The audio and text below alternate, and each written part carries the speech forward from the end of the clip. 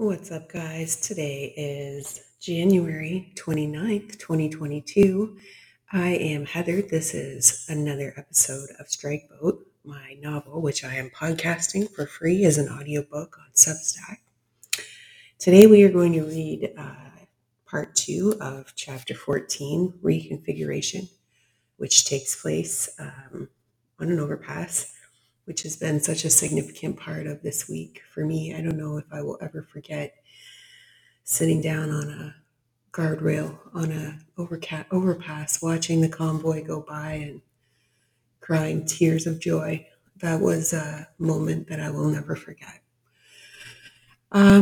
So with regards to me and this podcast, I am, humbled with gratitude that I firstly wrote this book, and secondly, that I thought to podcast it out for free during this time. When I started this podcast, I had no idea that the Freedom Convoy would be coming through my town. And even if nobody ever listens to these recordings very much, I'm one Canadian who is proud to be contributing to this movement, even in some small way, by reading this book out for free at this moment. So if you're with me and you've stuck with me this far, thank you. And let's get started on part 2 of chapter 14, Reconfiguring. Lodi watched them go, thinking, damn, she was beautiful. That was the problem. And tough, too. Taking a gash like that without complaining, barely even noticing. She was strong, and he liked that. He felt eyes on him, turned to find Wanda staring at him, smiling. A blush rose to his face. Wanda laughed. She stood, brushed off the seat of her pink track pants, and came to sit next to him. That was some fancy moves you pulled back there, hauling Jenna to safety. I don't know what we would have done if she'd been killed. I have a feeling we're going to need her. Lodi dropped his head and scrubbed a hand along his jaw. This thing is getting pretty complicated, huh? Son, this thing is going to blow sky high before much longer. That's what I think. She looked out through the ruined window. There used to be bricks in that wall. Now there's nothing but that beautiful sun coming in. It seemed so strange that the sun would shine like normal when something so monstrous is going on. She paused, and he saw that she had tears in her eyes. Hey now, don't cry, doll. What is it? She took a moment before responding. It's just that if this area collapses, why, what a terrible thing that'll be. You know that old expression, the one about cutting off your nose to spite your face? If the Great Lakes region falls because of something humans did, well, that's like cutting off God's nose, isn't it? It's cutting the nose off the face God gave us. And heaven help us if that happens. If I was him, I'd turn my back on us, on the whole sorry lot of us. And why not? We sure turned our backs on him. Lodi slung an arm around her shoulders. Don't give up just yet. The good guys still got a couple cards we can play, and the good guys always win in the end. We're the good guys, aren't we, Wanda? Jay and Jenna and Mary and the kids and Vic and Deb and you and I. When the time comes, God will help us, don't you think? Wanda felt the tears sting her eyes. I sure hope so. They sat that way for a little while, as Lodi left his arm around her shoulders and let her lean on him. Eventually, Jenna came back into the room with Mary. They went to sit with Jay at the computer desk. Lodi saw that Jenna had a bandage over the wound in her forehead. She looked over at him and caught him staring at her. She touched her fingers to the gauze and smiled at him a little shyly. Suddenly a whoop sounded from across the room. Lodi looked over in time to see Carrie slap Tamara a high five. They were looking at something on his smartphone together, grinning. What's the matter with you fools? Lodi asked, but he couldn't help grinning back. Oh, nothing, just that everyone's watching our feed right now. 2 million views so far, and we're in it. The heli, the shooting, the window blasting apart, Jenna on the floor and you scooping her up. Me with my arm around Tamara, shielding her from the bullets with my own body. Carrie broke off talking and made his face look fierce, pumping his fist and beating it on his chest. I look tough as nails in that footage, man. We're going to be YouTube famous. Lodi smiled at him. Carrie was a lanky teen, but he was tall. Lodi guessed that Carrie might have a good couple inches on him, but where Lodi was muscular, Carrie was thin. Still, Carrie had some width. Given time and training, he would be a solid man one day. You did pretty good, Lodi said. I saw. Carrie smiled. Thanks. Oh boy, here we go, Jay said from the desk, his fingers flying over the keyboard. Hey guys, it looks like we might be getting some company, he said. Check it out. Plenty of chatter in the comment section. That scene we just broadcasted. People are pissed. Plenty of groups are sharing it on their page. Idle No More, Black Lives Matter, Earthwatch, Blockadia, that Occupy forum that Carrie mentioned. People are starting to react to the video. Everyone's pissed about the fracking damage. And I'm guessing seeing that helicopter shoot at us is triggering a strong reaction. The flag logo was visible for a second in the clip. The Freedom, Liberty, Altruism, Generosity group ain't looking so charitable now. Names are being named. The billionaires who run that thing are being shared. And there are protests organizing in Ottawa, outside Parliament, and in some in other major cities. He broke off, looked at Jenna. It sounds like some of them are coming down here, too. Jenna shook her head. No, no, no, that's not right. They can't do that. They've got to leave. They've got to get outside of the Evac Zone. It isn't safe. Lodi put a hand on her arm. Some will go, but for the majority, they're not going to do that without some kind of acknowledgement from the government. They're not going to shut down their businesses and leave their homes behind on our say-so. They're not going to evacuate, not based on a YouTube video. The government needs to step up to make the announcement. That's the only way that the evacuation process will happen. Jenna frowned. Well, then I guess we're going to have to put some pressure on the government. She bit her thumbnail. But how? Carrie pulled his phone out. I'll inbox the Occupy Forum's organizers. I'm a regular contributor on that site. They know me. Let me see if I can get in touch with them. Then we'll have a direct link to at least one of the protest groups. Maybe they can share our messaging with the others. Jenna was nodding. Good idea. It's a start. The station's helicopter landed in a cut wheat field just beyond where Jamie and Morty were standing. They hurried over toward it, clutching their gear in the roar and wind of the rotors. Ducking, they made it to the door and climbed inside. There was a brief discussion with the pilot. Jamie instructed him to lift up and hover at treetop level so that Morty could film the action down below. Once they were set up, Jamie started narrating a voiceover for the newsroom. The stranded Fallon workers are truly making progress clearing this obstruction. They've organized a transport truck turned sideways to block oncoming traffic, to protect people from the risk that lies in the roadway of the widening sinkhole. Let's hover lower so that we can get some footage. She guided the pilot to a place where Morty could take in a full overhead shot of the sinkhole, which had by now swallowed all of the westbound lanes. Only a thin fragment of pavement, not much more than a strip, remained on the eastbound side. From above, it was possible to see 3 different sections of pavement that had slid partway down the sides of the sinkhole. They stood out in sharp contrast against the sandy earth, almost like gray asphalt stepping stones, 2 of them still with part of the white hyphen of the center line visible on them. Morty zoomed in on the fragments, and the effect was striking.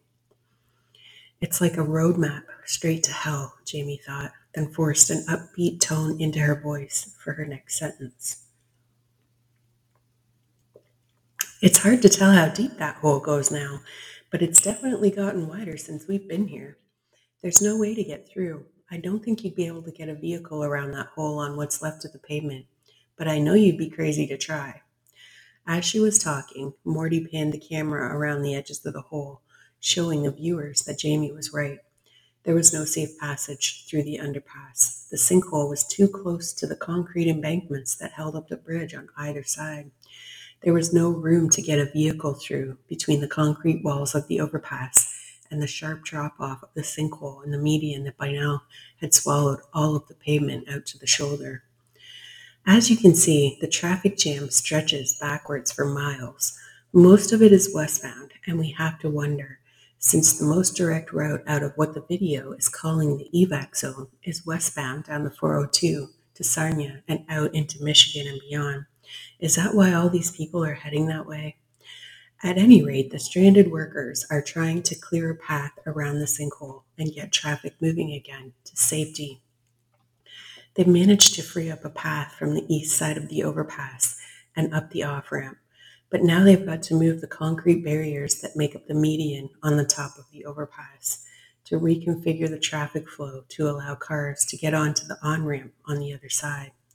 If they make this happen and actually do get things moving again so that people can get to safety, this may just be one of the most heroic things that we'll see today.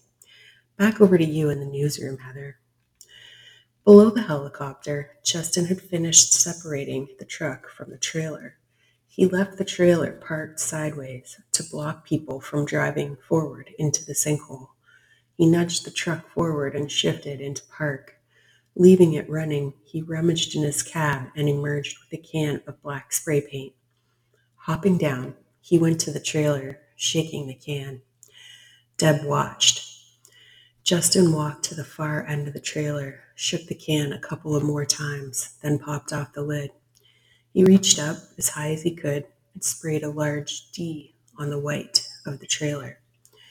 Deb cocked her head and went to stand beside him. "What are you doing?" Justin looked at her calmly. His hair fluffed upwards a bit in the downwash from the rotor blades high above.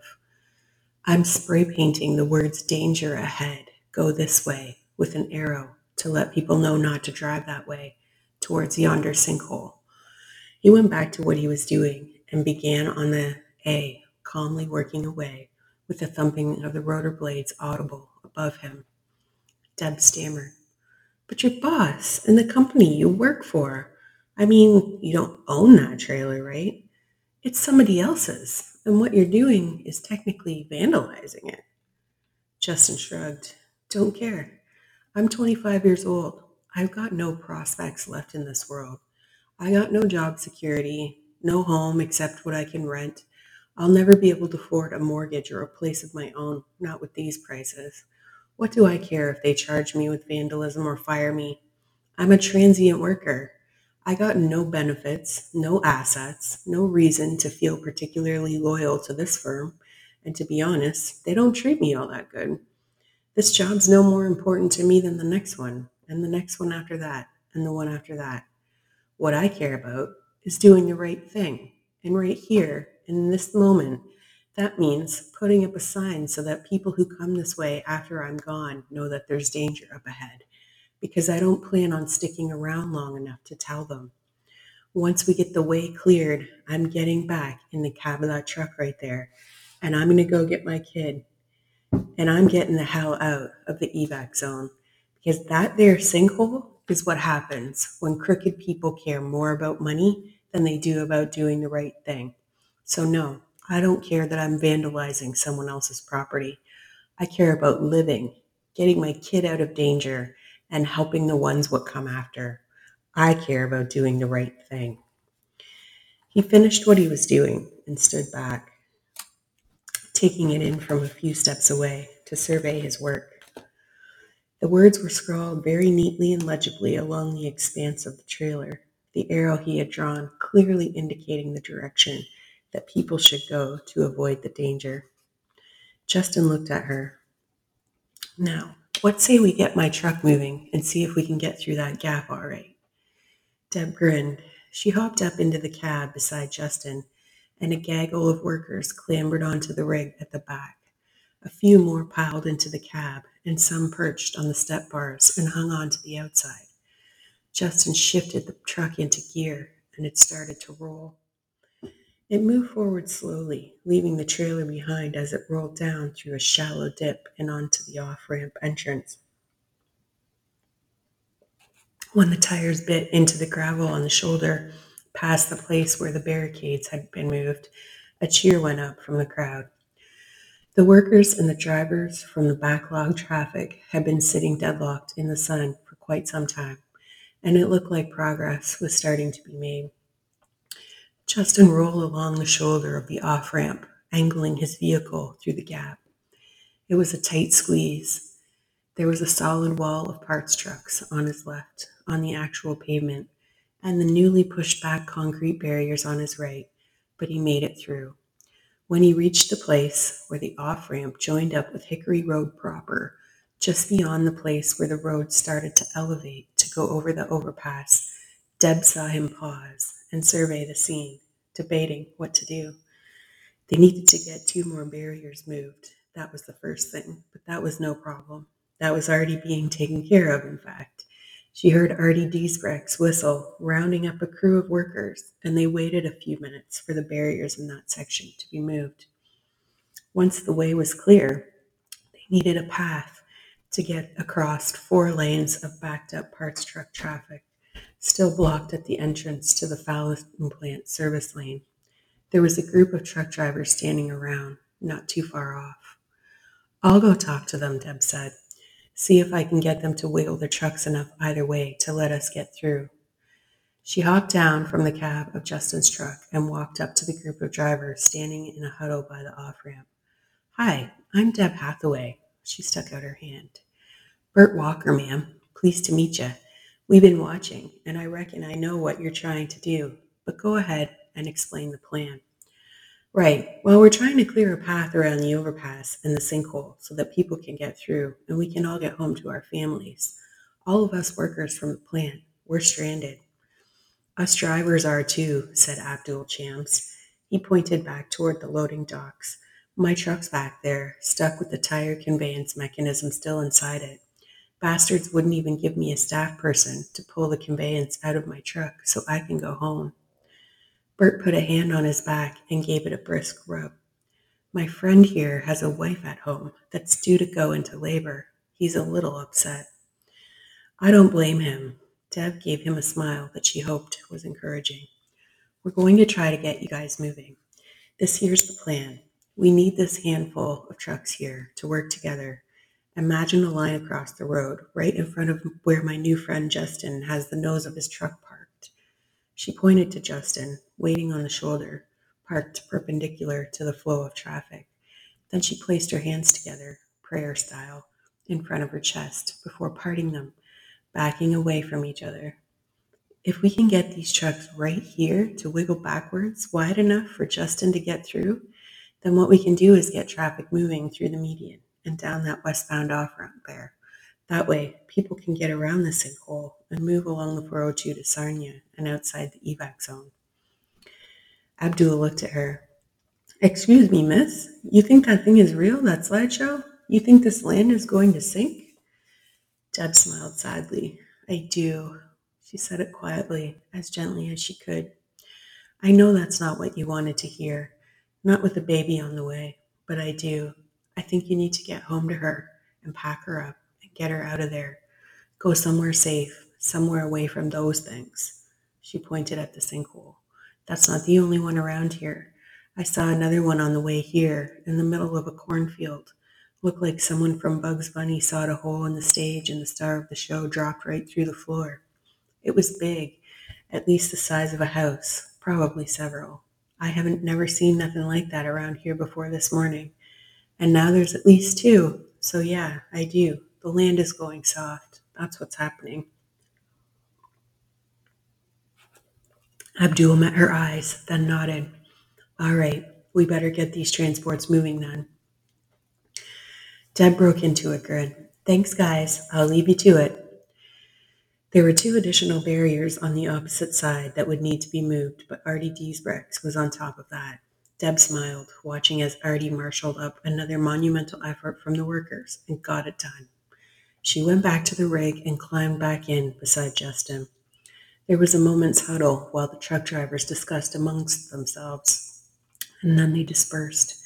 Each climbed back into their rig. Abdul got in with Bert, and then one by one, they started up. The process only took a few minutes. Slowly, the drivers wiggled their rigs back and forth and gave what room they could until eventually the pathway was just barely wide enough for Justin to nose the transport truck, minus its trailer, through. Bert cranked down his window. That about cover it? Sure does, Justin called back to him as he shifted into drive. He started forward. Thanks to Artie and his crew of workers, there was room to get through, but just barely. Justin drove across the 4-lane highway and then yelled out to his passengers to hang on. Deb could see there was a bit of a drop ahead of them. Slowly, the transport eased forward. It rolled off the pavement on the far side of Hickory Road and bounced down a shallow grass embankment. There was a wire fence at the bottom, but the truck broke through that easily. Ahead, about 50 feet, was the on-ramp, protected by 2 more concrete barriers, the last thing standing in the way of the path to freedom. Beyond those 2 barriers, the westbound lanes of the 402 yawned emptily away, stretching off towards the safety of the land outside the Evac Zone. Justin edged his rig forward and traversed the grass strip, the truck bouncing and swaying with its handful of Fallon workers clinging to the outside of it. Above them, the helicopter circled around to give Morty a better shot. They rolled up the short grass strip that led up to the on-ramp. The crew from the rig jumped down, Justin and Deb included, and together they started trying to push the first of the 2 concrete barriers that were blocking the path out of the way. They were trying to push the things outward so that they would open like a gate towards the truck. Squatting and pushing, they were making scant progress. Reinforcements came running from the other side of the interchange. Vic was amongst them. There was plenty of muscle by then. The workers swung the concrete sections, opening them outwards so that the 2 concrete barrier sections parted like saloon doors in front of Justin's truck. They were free. The way forward stood open, beckoning like a golden path to freedom, and Justin shifted his rig back into drive. He bounced up the grass shoulder and through the 2 concrete barriers, and a great whoop went up when his tires made it onto the pavement of the on-ramp. Deb heard the toot of a horn from behind. She turned to see that the first of the vehicles organized by Kimmy's team had found their way through the path that Justin had carved and were nosing up behind the rig, ready to make it to freedom. The driver of the SUV behind her rolled down his window and gave them some frantic thumbs up, and Deb realized it was time to part ways with Justin. They had done it. Thank you for everything, she said. God bless you, ma'am, Justin responded, and flashed her a quick peace sign. Deb hopped down. She took a look at the rig, but the rest of the workers had already disembarked. You're clear, she called through the open window. Justin waved one last time. Then he rolled down the on-ramp and out onto the now empty 402 with an SUV and a line of other vehicles straggle along behind him slowly as the first of the traffic got moving. From the helicopter, Morty captured the footage from the far side of the overpass, and it made quite the image with the trailer marked "Danger ahead, go this way," and an arrow pointing in the direction that the stranded cars and trucks were starting to ease their way along. All right, guys, that is it for today. I will be back tomorrow with chapter 15, Cochrane. But I, again, just want to say, wherever you are in this world, if you haven't seen the Freedom Rally in Canada, maybe take a look at other than mainstream media sources and look at the recordings that are coming from people on the ground, just everyday, average Canadians who are coming together and celebrating in joy and peace. It is truly remarkable to see, and I'm so, so proud to be Canadian today. Wherever you are, stay free. God bless.